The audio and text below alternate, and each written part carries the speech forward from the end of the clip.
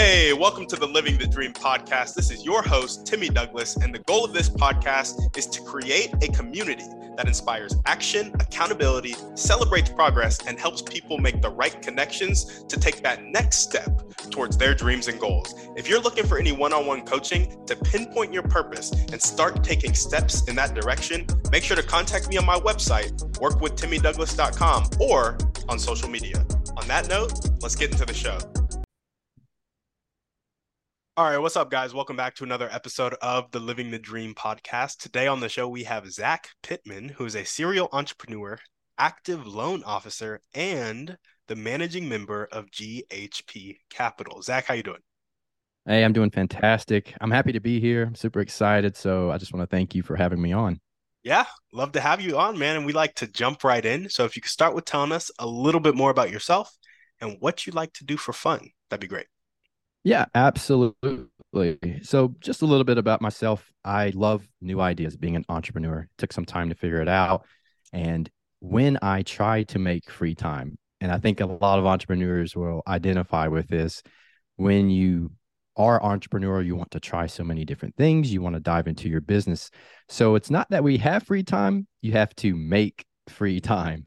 So I try to do my best to play ball on Mondays. I've been playing with the same group of guys for 5 years. We're here in Charlotte. So we actually play at this court. We call it the Curry Court. There's a memorial of all the Currys on the wall. They've got the number 30 on the court. They've got an NBA line. I love it. It's a great group of guys. So we play on Mondays. I just try to stay active. And when I'm not doing that, I'm working out, usually running with my daughter in the stroller. But there's a very different stamina when it comes to jogging and playing basketball. So Yeah. I try to do that to stay active.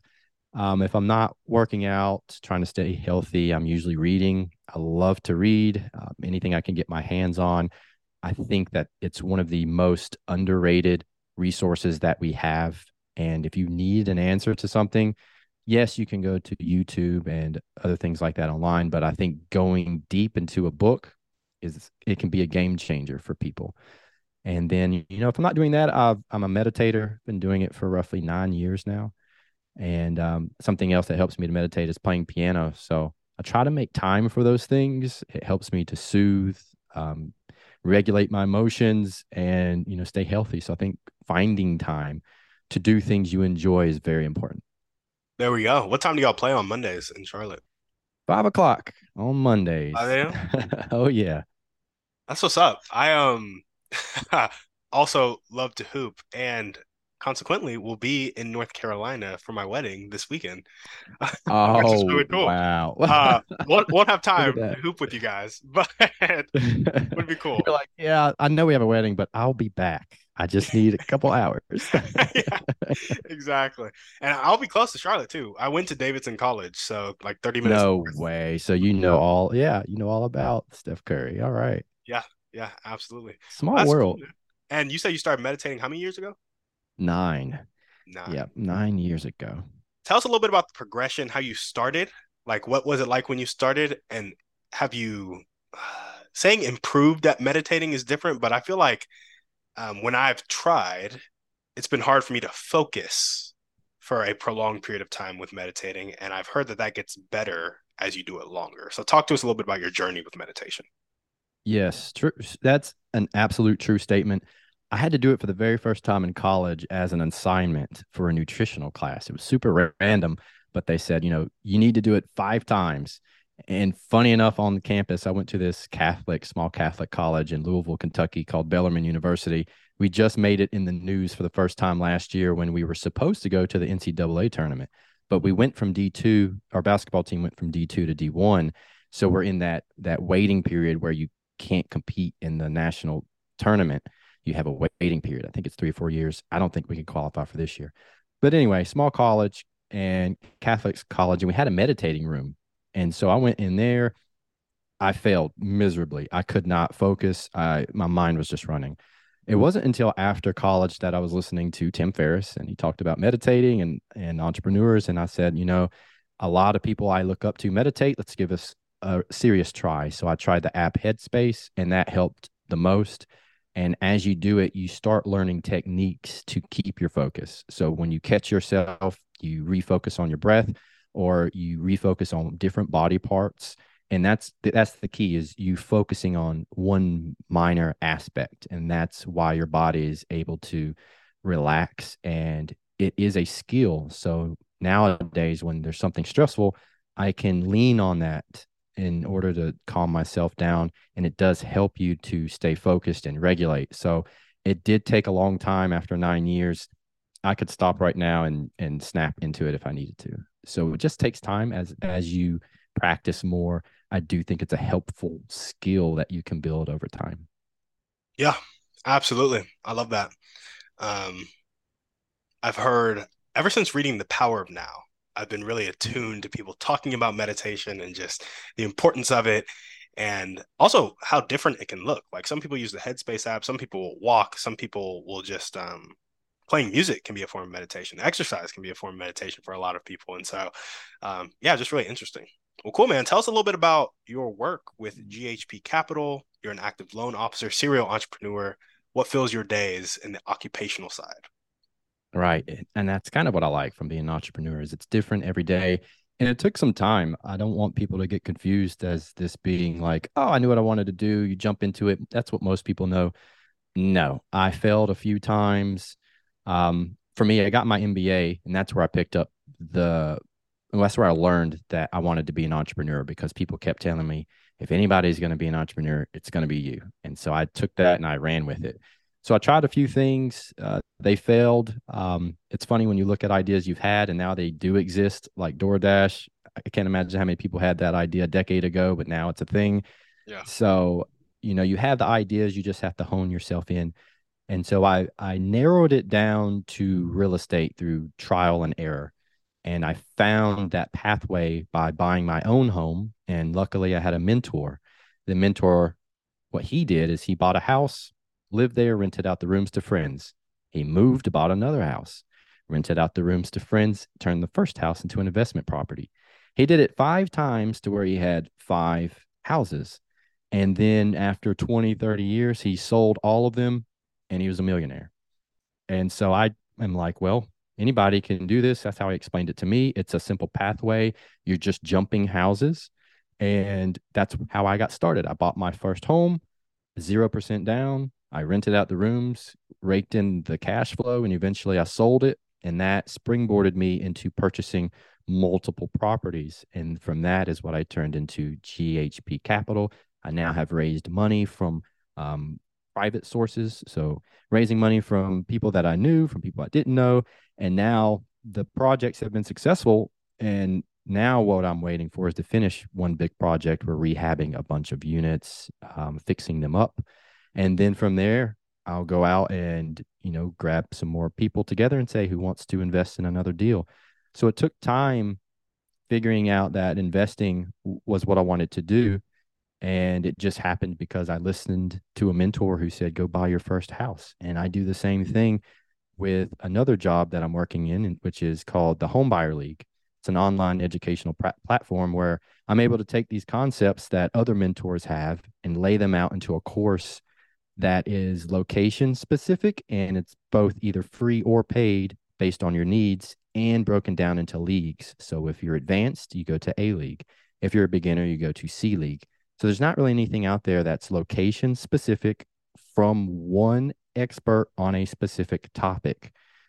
You can go anywhere online, like Bigger Pockets and things like that, where the information's fantastic, but you have to weed through it to find someone who's an expert, to make sure they're not out in Texas giving you advice when you live in North Carolina. It can get very convoluted.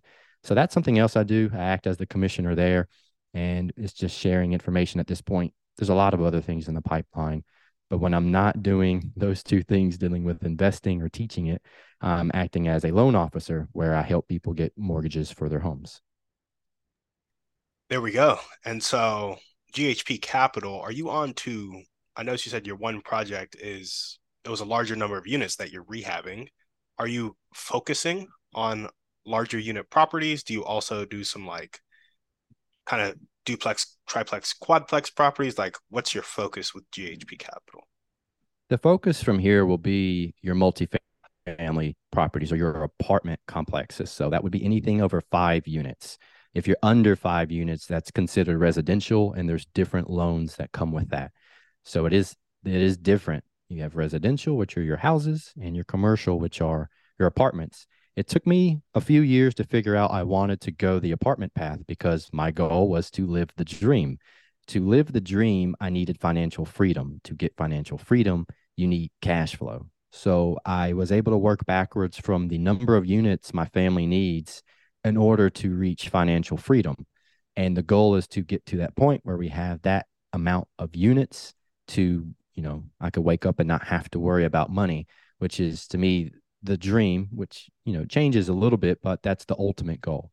And so now it's all apartment complexes. The one we're rehabbing now is 7 units. It's down in Georgia, actually. So even though I'm in North Carolina, something else I teach is how do you do real estate, if you don't live there. I think that's common knowledge that isn't accurate, that you do not have to buy in your own backyard. There are deals everywhere else. Thanks to technology and people on the ground, you can essentially run a business from another state. And I'm proof that you can do that. And so for me, that's the focus from now. But I've done other things like wholesaling, the rental arbitrage that's really hot right now, which is where you rent a place and then people are throwing them on Airbnb. So you make money when you make more than what your rent is for that property. So that's really hot right now. And then flipping, rehabbing units is something else I have experience in. So, but the key is to use those tactics to buy apartments. I gotcha. And so you said it was a 7 unit deal that you bought? Yep, 7 units. It's so funny when I would go to wholesale units, which is essentially you get a property under contract and you kind of sell the contract. That's the simplest way to explain it. I was looking for those and found this one, and I could not believe what the price was. So I said to myself, you know what? I'm just going to buy this thing. And so that's what I did. I just jumped into it. We have half the units rehabbed right now.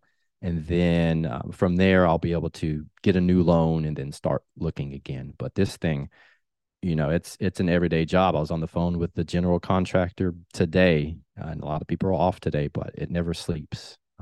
Yeah. That's just something you have to be prepared for if you're trying to reach your dreams.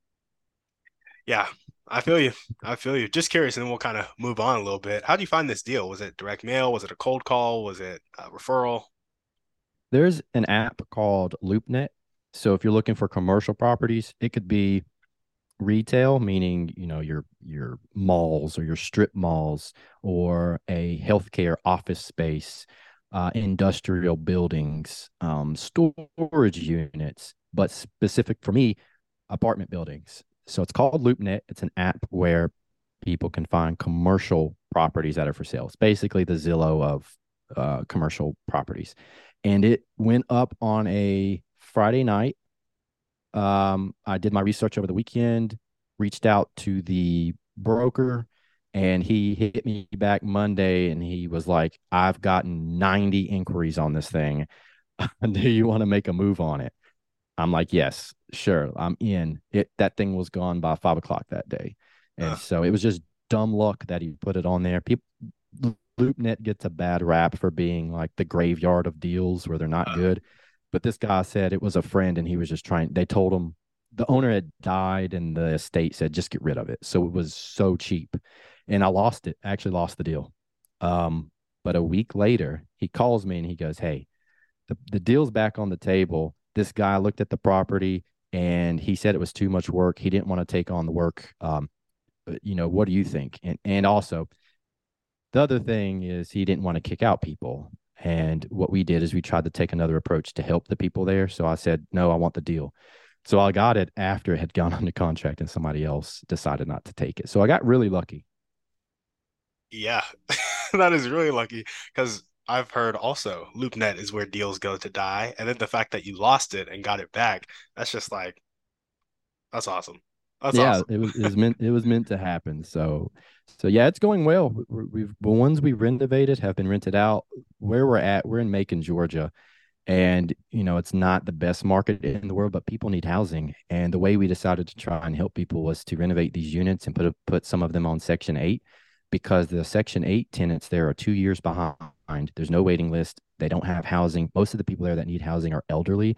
I mean, Section 8 gets a bad rap, but it's people who need the housing and good housing. The Section 8 housing there isn't, they're not up to date units. They're trashy. They're slumlords. I want to make a distinction that people don't think about, and that being a slumlord doesn't mean you buy cheap properties.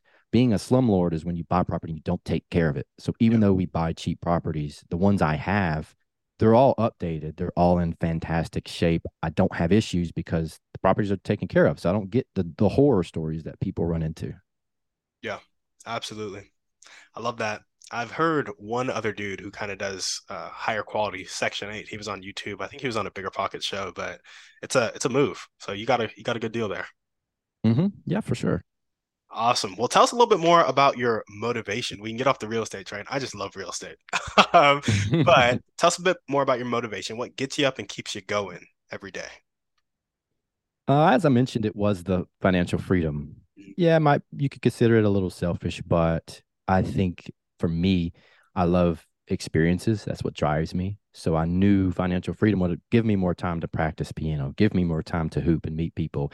It gives you the time. It's not the money, it's the time and the experiences you get from being financially free. That's the dream, to be able to enjoy life for what it is. You can travel, you can write a book and have that time back to spend it with your family. And so for me, the motivation's always been financial freedom, but that has recently changed. As I mentioned, I have a little girl, and now I have two. So as of 3 days ago, I now have two little girls, all under two. So they tell you don't have two kids in diapers, and I broke that rule. So we'll see how it goes. So far, 3 days in, so far so good. But that changed my motivation with my first daughter, because it no longer became about financial freedom for me. It came about creating a financially free situation for the family, so that my girls get attention, so that they can take the classes that they need to take to find their passions, to be able to travel so that they're cultured and can potentially learn other languages and see the world for what it is, and just become fantastic humans. So that's now my motivation, is to get to a financially free point so that I can help them become the best versions of themselves. Yeah, absolutely. I love that little switch that happened. It's kind of still revolving around financial freedom, but it went from, yeah, it is a selfish thing. I want experiences for me to I want experiences for my family. And Mm-hmm. I was hearing somebody talk. I think it was like, what's his name? Brendan Burchard. Is that his name? Do you know that guy?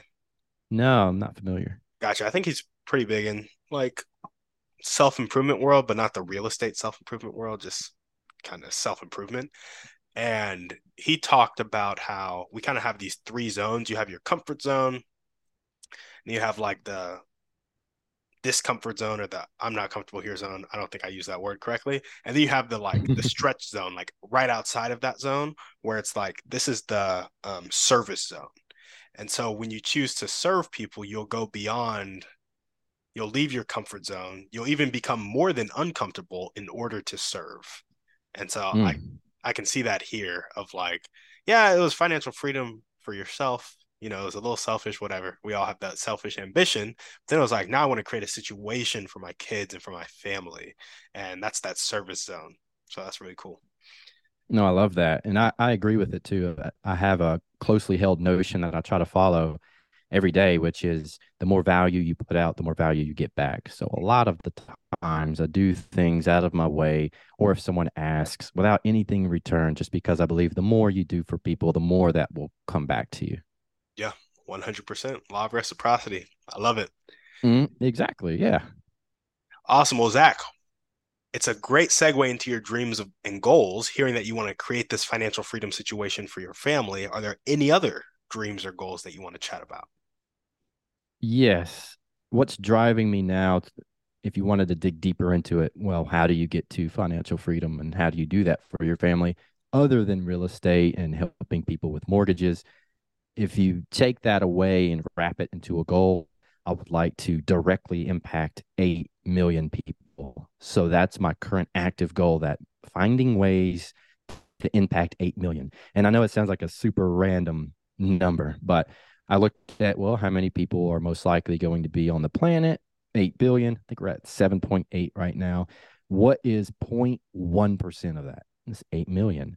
So I'm like, sure. I'm sure that if I do enough, I can directly impact 8 million. Now, I don't mean I had a TikTok video go viral and that's 8 million. I mean, I have housing that are helping people or short-term rentals giving great experiences. I've actually created a real estate board game that I'm finalizing the design on. So getting that in front of people so that they can learn more about real estate. It's designed to be a more accurate version of Monopoly. Monopoly is not accurate in the slightest.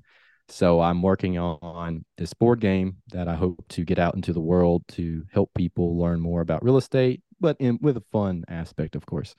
But that or public speaking, writing a book, directly impacting 8 million is my goal. And I think in doing that, I can help people, maybe help them realize things about themselves that they didn't realize to begin with.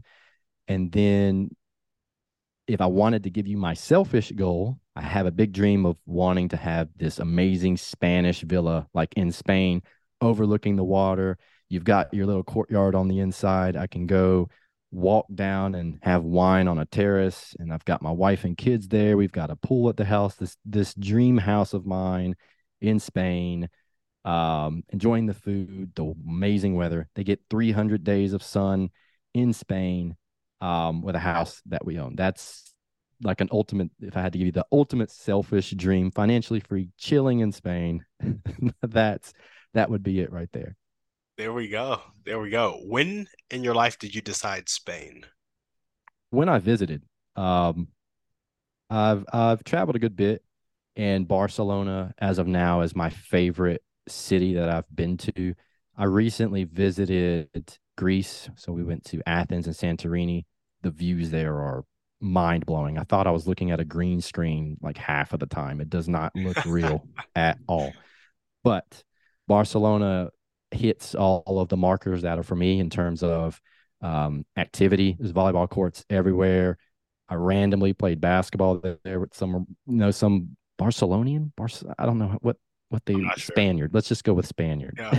Yeah. So just playing ball, and then the food, paella. You've got art, the culture. You've got everything in Barcelona. It's a reason it's one of the more expensive places to live.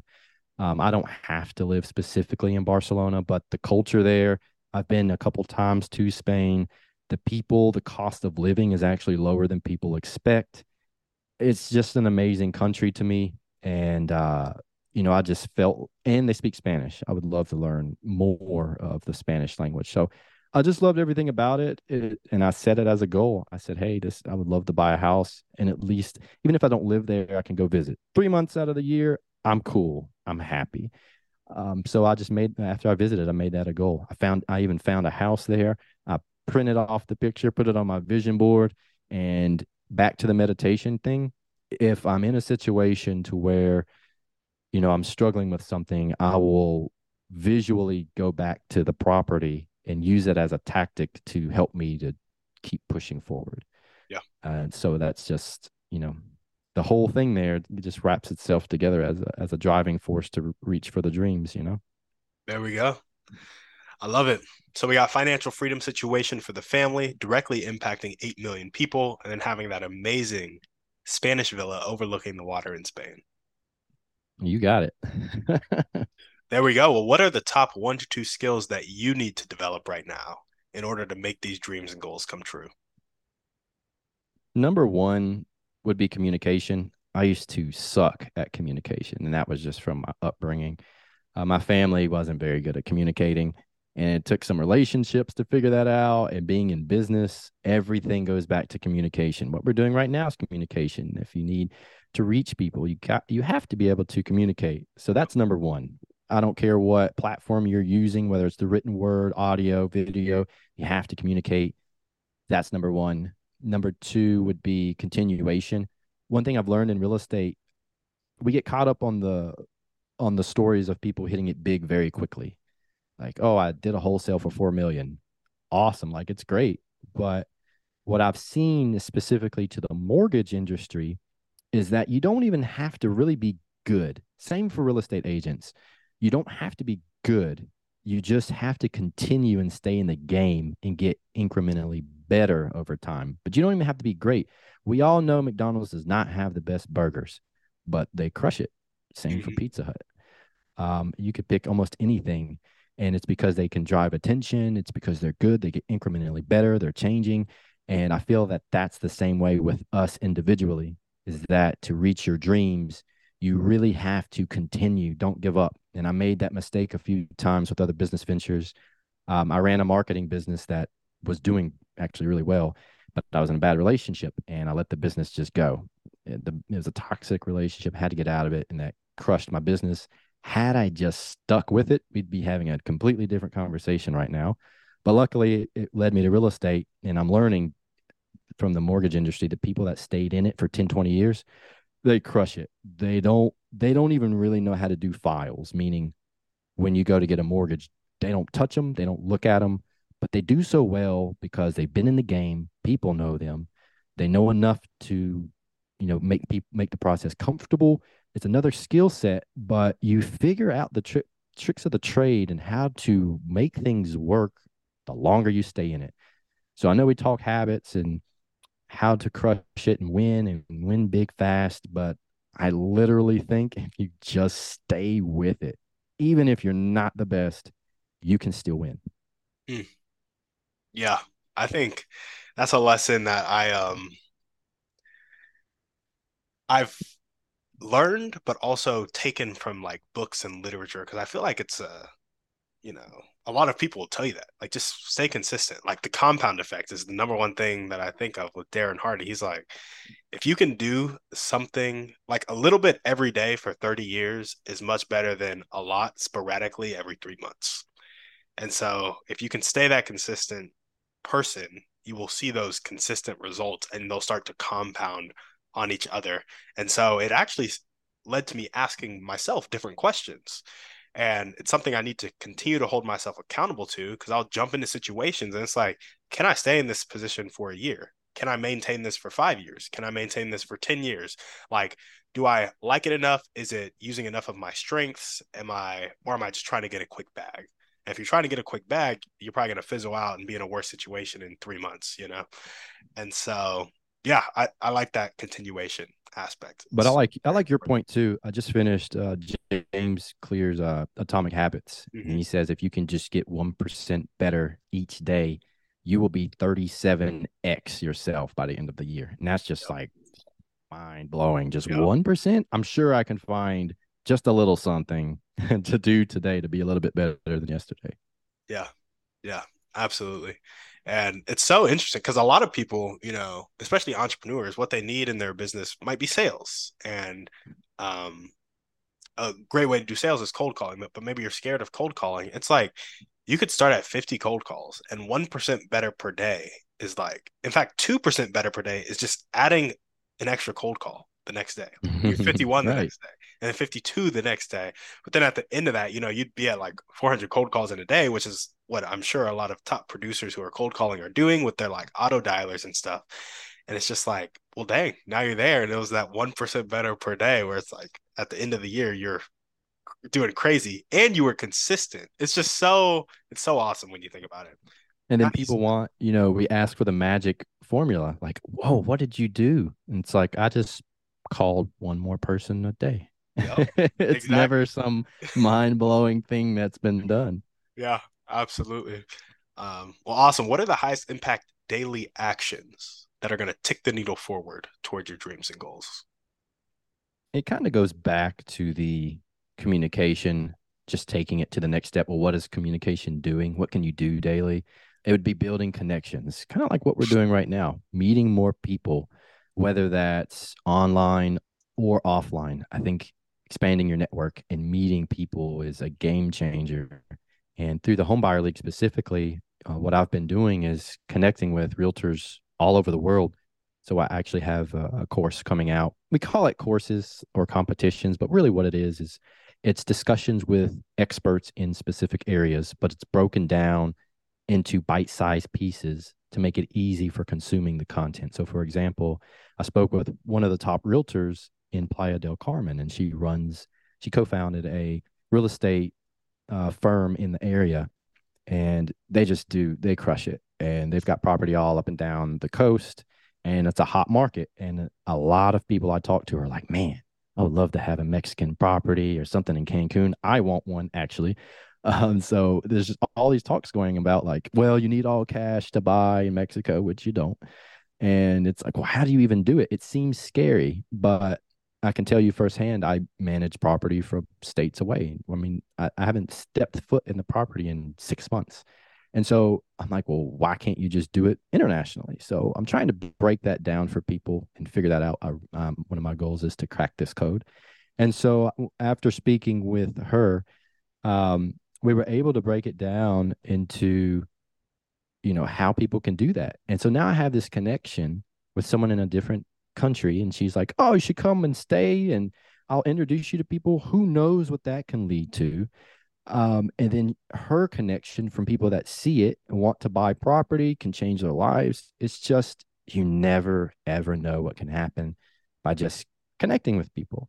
And so I'm really enjoying it. I can't wait to release it so that people can watch. And she does a fantastic job of walking people through exactly how you get a property in Cancun, which honestly are not that expensive. I think there's something to be said there.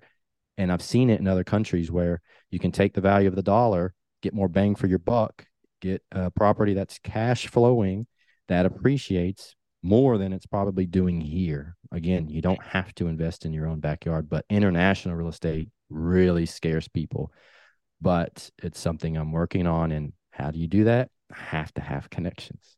There you go. I love it. What character trait do you most need to develop right now to make your dream life come true? The consistency. Yep. It's consistently connecting, consistently putting out content. I think we all have, life gets in the way sometimes, but we have to stay productive and consistent and sticking to the compounding effect. And that is something I really am trying to work on. I bought this planner called the Next Level Planner. It's designed to help you stay on track every single day. It's like $30 on Amazon. And that thing has been a game changer for me to stay on track. If I went back and looked, if I don't fill it out in the morning, my days are way less productive than if I follow the steps at the beginning of every day. It's mind blowing. It's got a habit tracker in it. And so something like that to stay consistent has really helped. Is that with a like whose planner is that? Who's the person behind that planner? I'm not totally sure. The Next Level Daily, I don't think it really says in here. See, I have it on my person like all times. It's right beside me. It's nextleveldaily.co, Drip X Products, Inc., Northern California. Yeah, I don't know. I came across it just by happenstance looking for planners. I used to just keep a calendar one, but this is a lot more in depth. I got you. I got you. Cool, cool. Well, if there are one or two people, speaking of connections, that you can meet right now, and it could be a specific person or a type of person, and they'd help you take that next step, who would that person be, and how would they help you? This is a tough one, because there's a lot of different ways you could go. I think if I had to pick something that would help me immediately, like today, what do I need? It'd be a simple answer would be a video editor. It takes so long to edit videos. I can do it. I'm decent at it. I've been doing it for a while, but it takes so much time. You want to perfect it. You want it to look nice. But honestly, that's not something I should be spending my time doing. It's not a high leverage activity. That's something I need help with. So if there's any video editors, let me know. Definitely reach out. But that's something I'm in the market for right now. But if I had to think of it back to the goals, you mentioned, how do we get to our dreams here? I'm making a connection with one of the top realtors in the country. I'm talking about somebody that's on TV that people know as soon as they see their face, getting them tied into the Home Buyer League to do a course, paid or free, I don't care, on a specific topic in a specific area that people can always go to for the answers that they need. I think that would be the one thing that would just be an absolute game changer. And so I need to put it on my goals list. Honestly, that's something I need to add. There we go. Awesome. And so with the home buyer link, did you found that or did you just become a mentor on that? I founded it. I'm also a mentor, and it just happened out of necessity. I kept getting grilled once I went into real estate full time with questions, and it was the same questions all the time. There's so many people that want to get into it, they just don't know. And I kept finding myself giving the same answers. And then I was giving talks locally. So I was doing trainings on wholesaling. I was then doing talks with nurses on how to, get into real estate investing as a nurse. And I'm like, you people miss the talk, and is this recorded? And it was just getting overwhelming with the amount of people coming asking for answers. So I said, there needs to be one place where I can dump this information that I can point people to. This is just taking too much time. So I took some time and came up with the Home Buyer League. And as I've been an entrepreneur multiple times, um, I said to myself, you can't do it alone. So I figured out that I need, a chairman, a vice chairman. I have someone who wants to come on board as a chairman. We're still looking for a vice chairman, and then getting realtors on board, and they're helping to spread the word as I do talks and get their content out. So they'll help to spread the word. There's some other things in the works, as I mentioned. So is it me right now? Mainly, but I know over time, as more people come on board to share information and become part of it, it will grow. And, as we have this network and community of people who want to be in this real estate world, then, eventually it'll become its own organism and take off and continue to help people, hopefully all around the world. So yes, I founded it, putting the team together. A video editor would help, getting a vice chairman. And, it was just out of necessity, meeting my own needs. Yeah, I feel that. Have you ever thought about hiring a virtual assistant like out of the Philippines? I used to have one. He was fantastic. He helped with all of my social media and then some odd jobs. But you want to talk about saving time? Holy cow. I had to let him go. Unfortunately, money got tight as soon as I started getting more into the properties. I'm like, all right, we need to take a break. He was working multiple jobs, but I have every intention of, once I could get back to some stable footing, bringing him back on. But that is a great strategy. I mean, $5 a day for someone to save you hours is tough to beat. Yeah. Yeah. My virtual assistant saved me so much time with the podcast. Like I was able to go daily with this podcast in like 7 hours a week as opposed to, Wow. you know, 20, 30, it being a full-time job, basically, not producing income. But yeah, so virtual assistants, so key. So key. Well, awesome, man. Now we're gonna jump into our thriving three. And first question is favorite book, movie, or podcast? Pick one. Ooh, pick one from each one. Movie is Forrest Gump. I Great one. mean, it's tough to beat. The reason is just because I think anybody can push themselves to almost do anything. I understand there's certain cases where that's not true, but I think trying to live by that notion is something I hold in high regard. So Forrest Gump for the movie. What was the second one? Podcast or book? Podcast. Well, of course, Living the Dream podcast. But when I'm not listening to Living the Dream, right now it's changed. Right now, I would say the All In podcast. If I'm trying to just get like an overall view of what's going on, I'll listen to the All In podcast. But depending on my mood, if I need to pick me up, I'll listen to Gary Vee. If I need some in-depth business like Go Crush It, I'll listen to Hormozy or Ed Milet. So it just depends on my mood. I love I'm going to Hormozy. listen to. Right. Yeah. Oh, dude. He's setting the gold standard right now. I know he's a killer.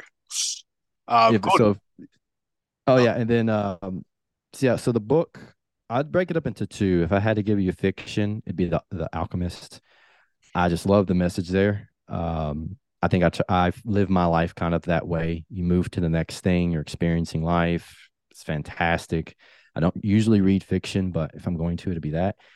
Nonfiction was by far the hardest one to figure out. I read books all the time. I've got an entire page on my website dedicated to books at zpitman.com, a whole page of them. So picking one is super, super tricky. I would say, though, the book that changed everything for me was Think and Grow Rich. I know it's cliche, but in college, I didn't want to read because I'm being told to read. So I didn't read at all. And then as soon as I was graduating, from my MBA program, I was given it as a gift. And it's 400. The one I have is like 450 pages. So I read the whole thing after going without, just reading textbooks for classes, obviously. But it then set me in motion to get the mindset right. You cannot do anything unless your mindset's there. So I think that's the go-to. If I had to pick one recently that's been a favorite, I would say The Millionaire Fastlane by MJ DeMarco. That's been pretty eye-opening. That if you want to get rich quick, you can, and here's how. So I took some of his tactics to implement. I'm not banking on it, but can't hurt to try. Yeah. Yeah, absolutely.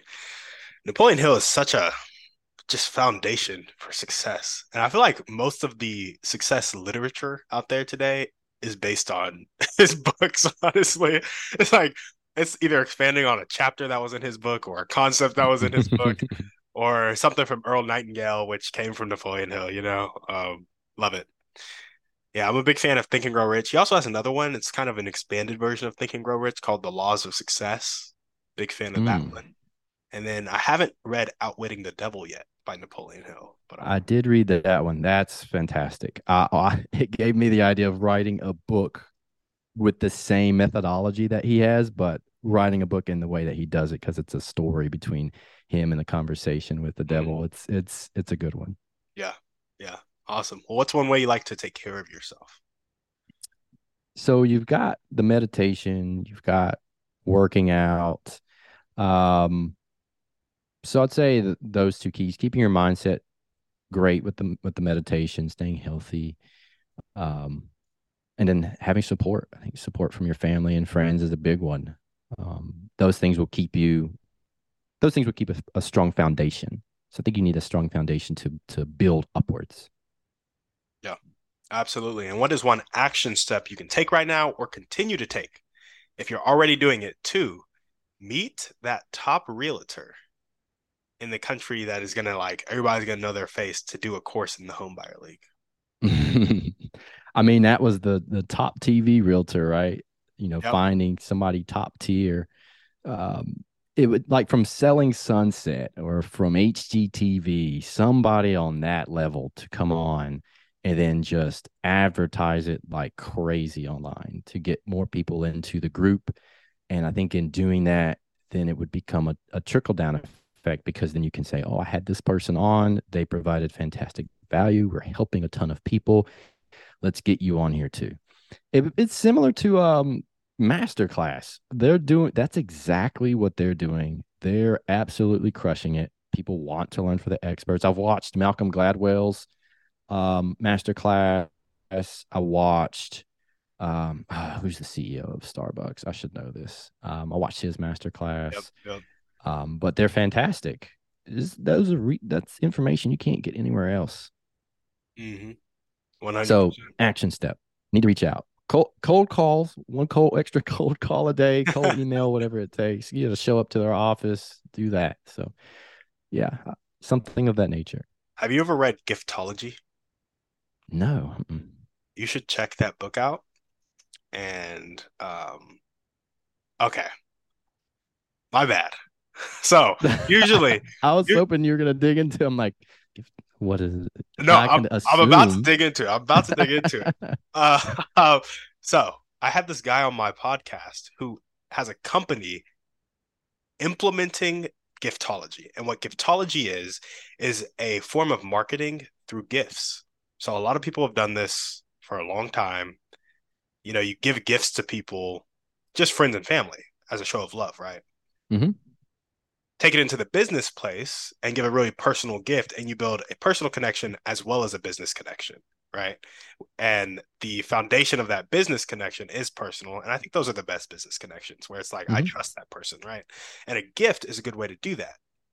So Giftology talks about marketing through gifts and building trust through gifts by giving really personalized gifts, either to the business owner themselves or to one of their family members, either their wife or their kids. And usually when it's a dude who has a lot of money, the wife and the kids is a better target, because everybody's trying to shower him with love and gifts, but people neglect the people he loves, which is something that would be close to his heart. That's what Giftology talks about. You should check out that book. And if you like what it says in that book, the dude who was on my podcast probably about a week ago, maybe 2, 3, 4 weeks ago, he's called the Appreciation Advocate. And he claims, I haven't used it, but he claimed on the show that he had a gifting sequence that could get you on the doorstep or get you an introduction to basically anybody. So if you like that 2 hour book and you're thinking about giving gifts to one of those top realtors to get on their radar that is personalized, I have a connection for you, is all I'm saying. I love that. Well, first things first, I need to go listen to that episode. Yes, the Appreciation Advocate. I can send it to you right after we get off. And I'll text you or something. Yeah. Cool. Awesome, no, man. I love that concept. Yeah. I think I told him on the show, which is why I said my bad. I was like, anytime somebody is trying to meet somebody and they want an action step, I usually recommend Giftology, and I told him I'd start recommending him. So that's why I said my bad. You're a man of your word. No, that's a great recommendation though. That can help me and other people. Yeah, no, absolutely. Well, cool, man. I know we're kind of at time here. Do you have a couple more minutes, or do you have something you got to run to? I do. Yeah, I'm good to go. Awesome. Love it. Only got a couple more questions for you, and this is our final series of questions. They can get a bit personal. So if you don't want to answer them, just be like, I pass, and I'll be like, okay, cool, and we'll move on. I'm all game. I'm free game for any questions. Awesome. What is one limiting belief that continues to pop up in your life, if any? Last year was monumental. A lot of success last year, but even with the success, most people would say, yeah, you're crushing it. But to me, I didn't feel that way. I had to look and say, well, why am I not where I think I should be? And I figured that I must have some limiting belief or I'm self-sabotaging. So I got the book, The Mountain Is You by Brianna Wiest, and it's foundationally fantastic. I think everyone should read it. What I learned is that I did have some behaviors that were self-sabotaging. So I'm still working through those. And I remember we had a meeting for our New Year's goals, and I said the same thing, that, I felt like I was self-sabotaging. They said, the first time I met you, I was like, that's that guy. He's got no problems going on. And I'm like, you just never know. Like, you never know what people have going on. Everybody's got their own demons, no matter what it looks like on the outside. So the one thing right now that I'm working through is this belief that I've grown up with, that rich people are bad. And I know I'm not the only one that has that feeling. And it's something I try to work through, because I have this mental vision, or deep down subconscious, that if I have a lot of wealth one day, that I will become a bad person. And so it's a demon I'm fighting with, trying to get that out of my head. Yeah, I gotcha. And did you say that comes from your childhood? What in your childhood specifically? Well, I'm here in North Carolina. So first things first, in the South, we're in the Bible Belt. So go to church, you read the Bible, and it's easier. It's easier than a camel to get through the desert than a rich man to get through the eye of the what has that saying go? See, it's easier to like find a needle for a camel to go through the eye of a needle than for a rich man to get into heaven. Yeah, there it is. Yes. Easier for a camel to get through the eye of a needle than for a rich man to get into heaven. So when you're told that from a young age over and over and over again, and I don't come from a family with money. People don't know this about me, but when I was born, I was like in a trailer, food stamps, poor, single mother. And to get to where I am now is statistically speaking, damn near impossible. Like, I should not be in the position I'm in now, as a minority. On top of that, in the South, the high school I went to was almost shut down as being one of the worst in the state. There were so many things against me. It's just a luck of the draw, I believe, and genetics, how I was raised by my mother, having still some family support. There's a lot of things I did not have any control over. But that doesn't mean there weren't some things that were embedded in thinking that money is bad. It doesn't grow on trees. finish your plate. You can't have that because we don't have the money. You can't do that. We don't have the money. These rich people are taking money from us. Money this, money that, negative, negative, negative. Christians learning in the teachings that you don't have money because Jesus didn't have money. He teaches give it away. All of that just compounds over years and years and years and years and just built up this belief that, hey, if you've got money, you're going to be a bad person. And we see it on TV all the time, even to today. It's everywhere, and it's hard to escape that. And now the good news is that I recognize it. Yeah, 100%. Do you have any limiting actions that reinforce this belief? So you have this belief, the belief causes thoughts, these thoughts cause you to feel a certain way, and you talk about those self-sabotaging behaviors. Do you have any of those on a daily, weekly, monthly, even annual basis that still continue to pop up? Oh yeah, it's bro, it's all the time. Like it's so hard to escape in this culture. Um, as an example, TV series, who's usually the bad person? Some dude with a lot of money. Yep. Always, it's always somebody with money who's bad. My wife and I like to watch documentaries on YouTube. Who's the bad person? It's the wealthy. It's the income inequality, which we have and should be focused on, but it paints wealthy people and rich people as the bad people. They're out for themselves. They don't give back. They don't help anyone. Reading the news, you read any headline anywhere, you're going to find one. It's it cannot. I don't want to say it can't be escaped, but it's very difficult to escape. And then being around the people I'm around, there are some fantastic people. There are some great people who have money. But I know people who have money, but they're miserable or they don't spend time with their kids. It's and then I see that and I'm just like, see, I told you, if you have money, Yep. you're gonna be like them. You're gonna be unhappy. You're not gonna be fit. You're gonna be overweight. You can never get away from the desk, and just plays this game in your head. And so, realizing it, I have to try to limit that exposure. So now I don't click the videos, or I try not to watch those movies, or I select who I hang out with. And then in doing that, when the thoughts do come into my mind, I just visually go back to my Spanish villa, and then I'm good. There we go. There we go. You know what's interesting about acting to get rid of a limiting belief? Part of the like action to get rid of it is acknowledging its existence. And so I think I saw this with somebody who was like mm, struggling with alcoholism. I think it was on like a TV show too or something. It was on something I watched, but it was like somebody who was struggling with alcoholism. It's like they don't go to bars, but it's like a person who isn't an alcoholic has no problem being in a bar because they don't identify as an alcoholic. But a person who is an alcoholic and is trying to not be an alcoholic anymore avoids bars. And so it's almost as if the avoidance of bars tells you that you're an alcoholic, which is a weird thing because you're like, you don't Hmm. want to go to the bar because then you're going to drink alcohol and you're going to get the bad effects of being an alcoholic. But you having to avoid the bar is also telling you that you're an alcoholic, which is why this stuff is so hard to get around because either way, you're kind of treating yourself like an alcoholic.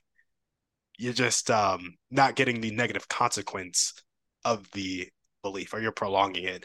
And so when somebody brought that up, it might have been Alex Hormozy that brought it up, but I don't want to say that because I respect that dude a lot, so I don't want to put words in his mouth. But it was just interesting to me because like I will I have limiting beliefs around money as well and like being broke and not having all that I need and all that good stuff. And I'll treat myself like a broke person while trying to create more money or while chasing money. And even like how I talk about it of like the chasing money. And so these limiting beliefs, the limiting actions, the limiting thoughts, they just run so deep. Like they hit deep. And I don't know, it was just an interesting thing that I felt the need to bring up for some reason. No, it's important. We're not taught this stuff in school unless you're going to college and studying psychology. We don't get any training in your subconscious, your psyche, how to understand or even pinpoint these things. And I think if we did, we'd be, a completely different society of having the tools and resources to pick this stuff out. And you know what you mentioned about realizing it? that's another important thing from the mountain is you have to be able to pick out when it's happening so that you know how to change it.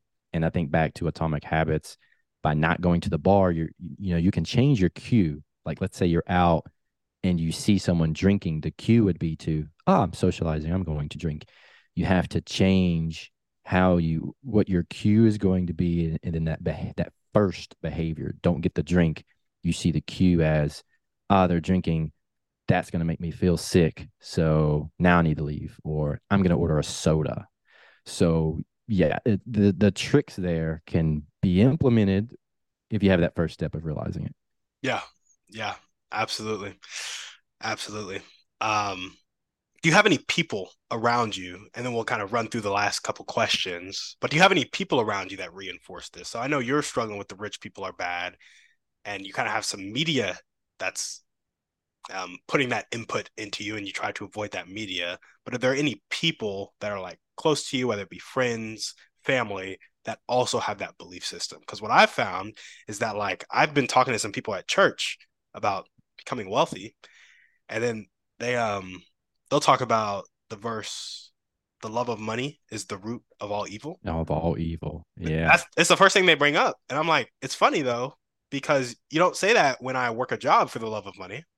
Like you always say that Ooh. when I'm trying to get financially free to not have to worry about money, which is actually because I want to put my time and energy towards something more impactful. And it's interesting how they'll use that verse to kind of do the crabs in the buckets thing. And they're not trying to kind of pull me back down to the bucket, but it's just their reality. And so do you have any people around you like that have that belief as well?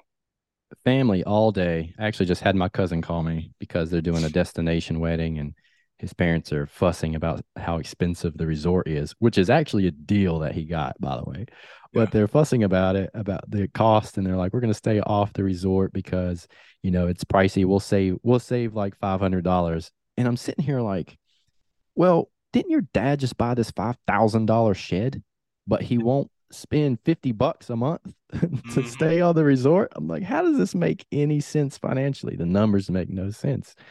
And the family's still there. They're still doing the same stuff. My parents specifically, luckily they turn things around and they have their retirement accounts and stuff, but they will reuse aluminum foil. They will go in there and wash it and reuse the aluminum foil. They think the money's limited. It's little stuff like that. There's a whole strand of unused milk jugs that have been washed out that are just hanging in the shed. It's stuff like that everywhere of just hoarding things, thinking it's limited, and thinking that money's not abundant and that they're going to lose something. It's the saving mindset versus the making and creating mindset, and that's rampant through my family. It's everywhere. So when they have money questions, who do they come to? They come to me, whether they take the advice or not, but it's just our mindset. It's very, very different. So I have gotten to a point now, though, where that does not impact me from the family side of things. I'm trying to impact them. Mm, I love that. I love that. I also like the point you made about the intention there. It's all about saving as opposed to making and creating. I was talking to another friend about the Bible. He was really struggling he was just beating himself up, much like we do with our, mm, whenever we feel inadequate in business or something like that, we'll beat ourselves up. He was just beating himself up over like the smallest of sins. And I was talking to him about the Bible, and I was like, dude, the Bible, it's not a story away from sin, it's a story towards Christ. And when you're going Mm. towards Christ, you are also moving away from sin, but the intent is not to move away from sin. The intent is to move towards Christ. Just like the intent is not to save money towards wealth, but to create wealth and abundance. It's like it's what you perceive yourself as moving towards. Just like the limiting the exposure for you, it's not to get away from being broke, it's to limit that exposure and get exposure to things that will help you build that life for your family. You're not like, uh, it's important to pay attention to your intent and what you're really not doing things out of insecurity or scarcity. You're doing things out of abundance. And there's a Hmm. fine line you can walk there. And I think that's important here. Changing that perception, and just a single word or two will Yeah. can change it. Yeah, you're spot on with that. 100%. Well, awesome. If you were to change your limiting belief, rich people are bad, into an abundant phrase that really spoke to your heart, what would that phrase be? I know it would need to be specific, and just taking kind of what my goals are now, what I would say would be, I will be wealthy at the age of 40 with abundance in my health, family, relationships, and emotions. I think that's very important because being wealthy is not how much you make. It has got to be in all areas. It's got to be with your family. You can't be running around like a lunatic. You have to have it together and emotionally regulate. You can't be fighting people. You have to be able to be calm and be a be a rock or a place of stability for yourself and for your family. Yes, you need the money so that you can, help others, give back, live the life that you and your family, what you believe you and your family should live. You can't be unhealthy. There are things we can't control, but at least eating healthy, being fit, limiting the risk that when you hit 50, you're in the hospital for bad health, lowering the risk for a heart attack. You can't be worth multi-million dollars, but you're ending up in the hospital a couple times a year with a heart attack from too much stress. I think you've got to have an all around wealthy vision and ability. And so that would be my change, that yes, hey, you can be wealthy and you can be wealthy in these other areas. So don't worry about them being bad. Don't worry that you're not going to give money back and help people and guide people. You can still do that even if you have money, and that doesn't make you the bad guy. It just doesn't have to. Even though there are people that way, it doesn't mean you have to. Yeah, 100%. And we got one last question for you. Alex Hormozy said that the difference between manipulation and help is intent. And I just want to frame this question. I think his point here is that you're influencing people in both situations, but manipulation is about getting somebody to do something you want them to do, while help is about seeking to understand what somebody else wants and then helping them get there. Now, this next question will be about help, not manipulation. There's a common saying that you can lead a horse to water, but you can't make it drink. I actually found out from Dr. Alan Leica, who was a guest on the show, that you can get a horse to drink. You just have to salt its oats. Now, think of a person with a really fixed mindset, not willing to accept help, not willing to accept change, but they hate their life. How can we, you and I, create an environment not to make the choice for them, but to salt their oats and help them change their life?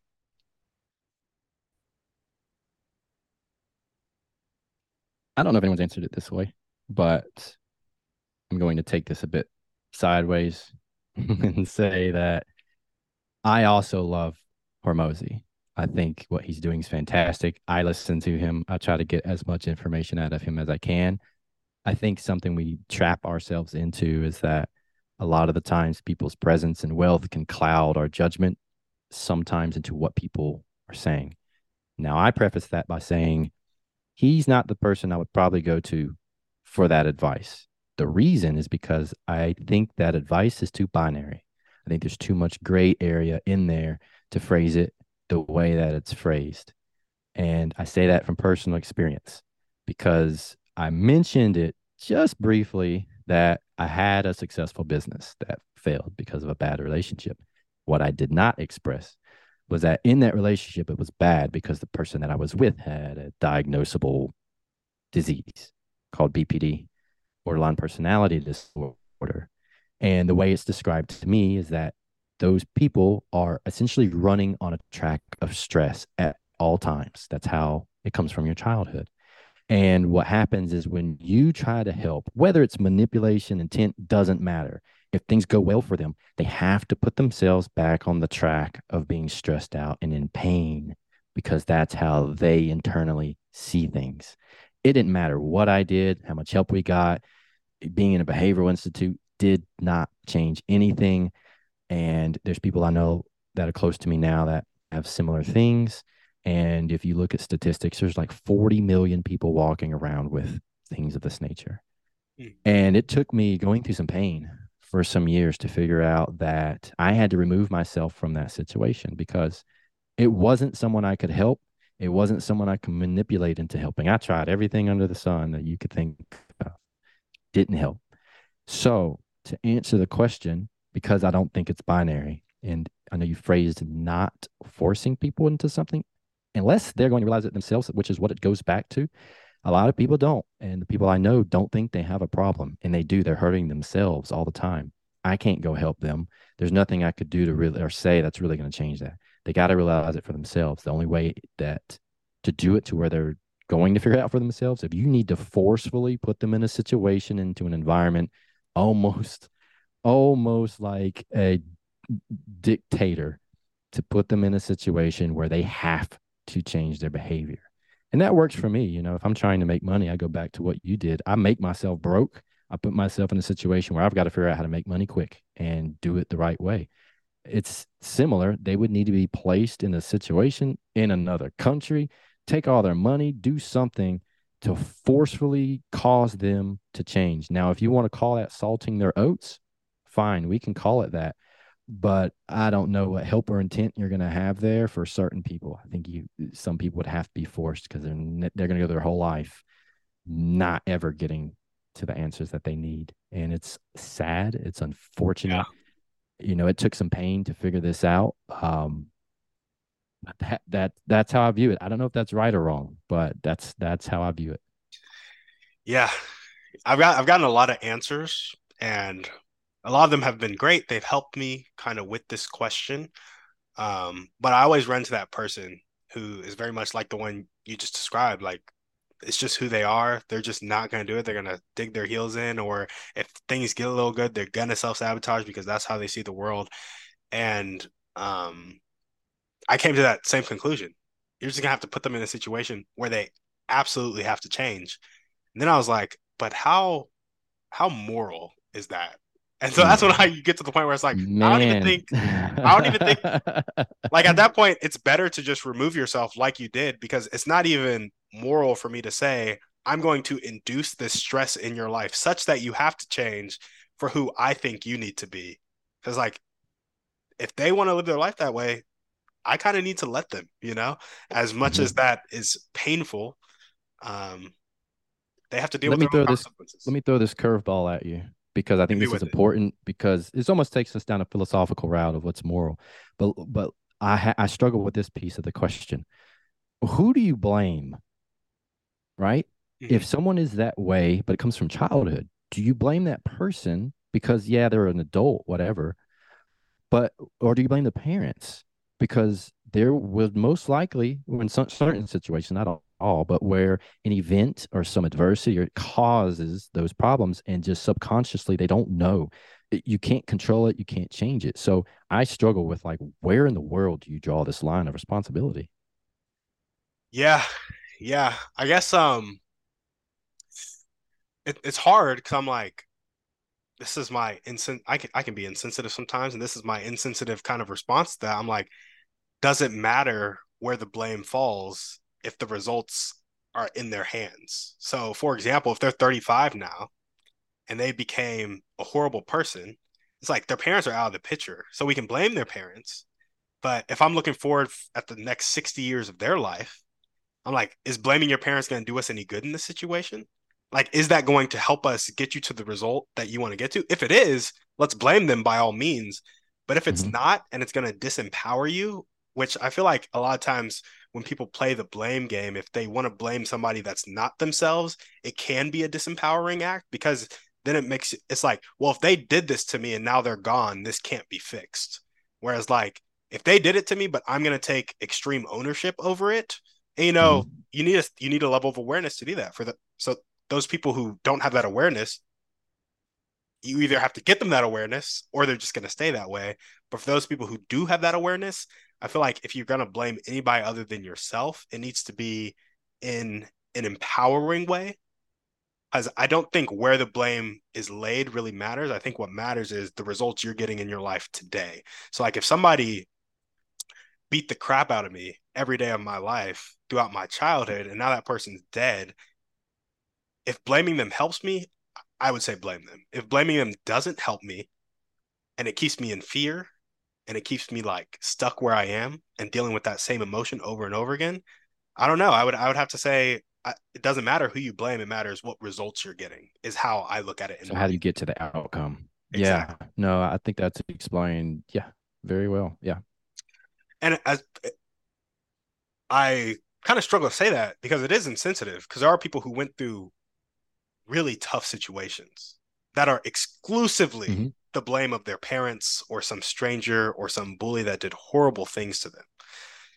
But if you continue to blame them and your life gets no different, it's like forgiveness is a hard thing for me to conceptualize. But what I've heard about it, it's that A, being angry is like drinking poison and asking the other person to die. And then B, like forgiveness is often for ourselves more than for the other person.